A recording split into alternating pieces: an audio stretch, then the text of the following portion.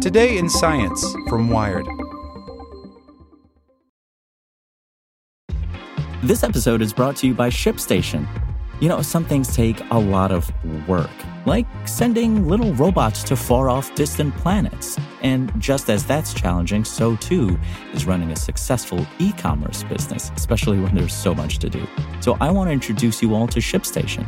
Now, I love using ShipStation because of its easy-to-use dashboard, which makes managing orders and printing labels a breeze and super smooth. Oh, and the customer service is just out of this world.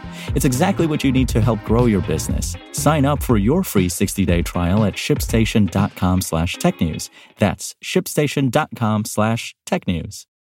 Another day is here, and you're ready for it. What to wear? Check. Breakfast, lunch, and dinner? Check. Planning for what's next and how to save for it? That's where Bank of America can help. For your financial to-dos, Bank of America has experts ready to help get you closer to your goals. Get started at one of our local financial centers or 24/7 in our mobile banking app. Find a location near you at bankofamerica.com/talktous. What would you like the power to do? Mobile banking requires downloading the app and is only available for select devices. Message and data rates may apply. Bank of America N.A., member FDIC. The Euclid Space Telescope's spectacular first photos of distant and hidden galaxies. Images from the European Space Agency's newest telescope show the power of instruments that will create 3D surveys of a third of the sky, covering 10 billion years of cosmic history. By Ramin Skiba. Scientists leading the European Space Agency's Euclid Space Telescope mission have just released its breathtaking first science images, taken only 4 months after launch. These new space photos reveal spectacular snapshots of the vast structure of the cosmos, including a massive galaxy cluster in the Perseus constellation, an object nicknamed the Hidden Galaxy, an irregularly structured galaxy, a globular cluster packed with myriad stars, and the gorgeous Horsehead Nebula. Euclid mission leaders announced the first images today at an event at ESA Space Operations Center in Darmstadt, Germany. Carol Mundell, head of ESA's science program, introduced the images. Today is an iconic day. We've reached all of the engineering milestones of our mission and we're finally able to enter into our space mission, she said. Mundell and her colleagues emphasized the space telescope's potential for studying the large-scale structure of the universe. I'm looking forward to the insights Euclid will give us, especially to understand what dark matter and dark energy really are, said Josef Aschbacher, ESA Director General. It's a big achievement. The first images are wonderful. They are up to expectations in terms of quality and precision, so we are very hopeful for the rest of the mission, says Francis Bernardeau, the Euclid Consortium deputy lead and an astrophysicist at CEA Paris-Saclay, speaking to Wired the day before the event. These images are just the beginning of Euclid's mission. By the end of this decade, the telescope will survey billions of galaxies like these, parsing over 15,000 square degrees, about a third of the sky, and looking back through 10 billion years of cosmic time. Together, these images will create unprecedented three-dimensional views spanning most of the life of the universe. This new generation of space photos will also demonstrate the sensitivity of Euclid's two instruments, which simultaneously photograph objects at optical and near-infrared wavelengths. They also measure object spectra, or graphs showing the intensity of light emitted at a range of wavelengths. These measurements indicate an object's distance and chemical composition, among other things. The details in the Perseus cluster image demonstrate Euclid's power and potential.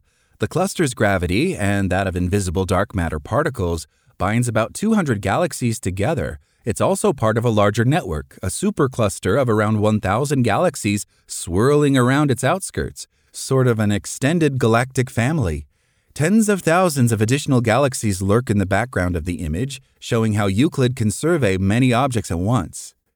Euclid can capture details of individual objects like the spiral galaxy IC 342, also known as Caldwell 5 or the Hidden Galaxy, because it's difficult to see with optical telescopes.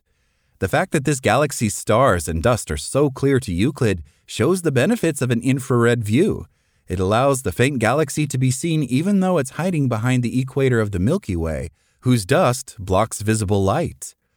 While that galaxy and our own display fancy spiral arms, most galaxies are actually much smaller and irregularly structured, like the one known as NGC 6822. Over billions of years, dwarf galaxies like this become the building blocks of larger galaxies.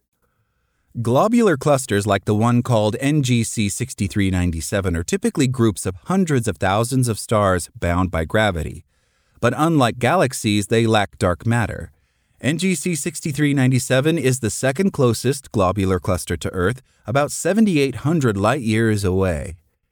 Everyone loves the Horsehead Nebula, also known as Barnard 33, which is part of the constellation Orion. NASA's James Webb Space Telescope and Hubble have been used to image the exquisite stellar nursery as well. As Euclid's space mission gets underway, more images will aid astrophysicists' efforts to better understand how galaxies form and evolve, to study how fast the universe is expanding, and to investigate the mysterious nature of dark matter and dark energy, which can only be probed indirectly through their gravitational and cosmological effects on celestial bodies. Euclid's wide field of view sets it apart from the JWST, whose strengths lie in capturing deeper and more focused images of individual objects rather than of huge swaths of the sky. Euclid will also enable astrophysicists to develop larger and higher resolution maps of dark matter structures than the ESA's Planck Space Telescope. Astrophysicists will study dark matter with Euclid's galaxy catalogs using statistical tools and a phenomenon known as weak gravitational lensing. That involves investigating how massive clumps of foreground dark matter deflect the light we see from background galaxies, slightly but predictably distorting their images. Michael Seifert, a Jet Propulsion Laboratory astrophysicist and project scientist for NASA's contribution to the Euclid mission, looks forward to examining those galaxies lensed by dark matter.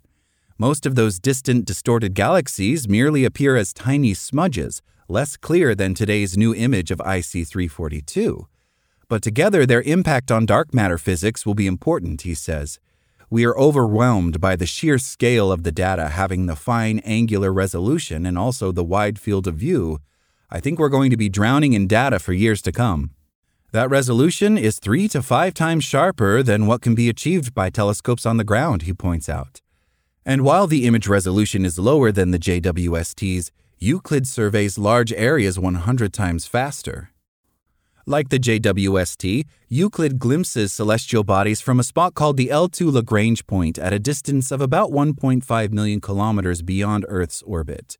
After the probe reached its destination in late July, engineering teams at ESA's Mission Control conducted a long list of tests, calibrating the instruments and ensuring that they will work as planned.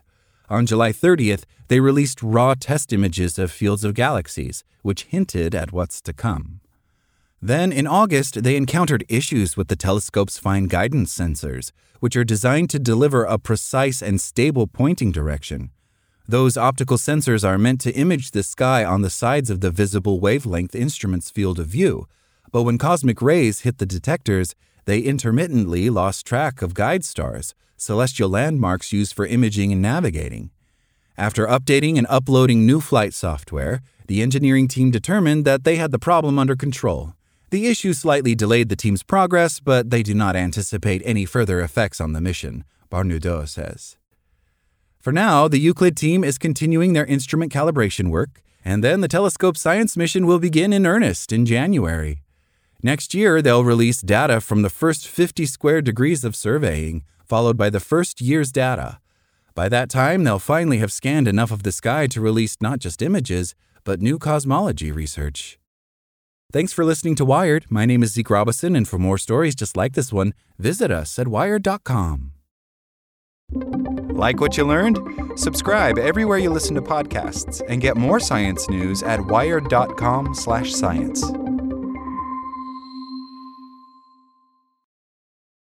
Want to learn how you can make smarter decisions with your money? Well, I've got the podcast for you.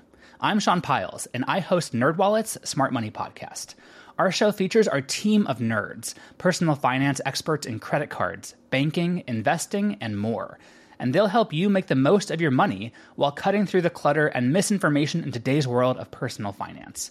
You'll get clarity on strategies to help you build your wealth, invest wisely, shop for financial products, and plan for major life events. Listen to NerdWallet's Smart Money Podcast wherever you get your podcasts.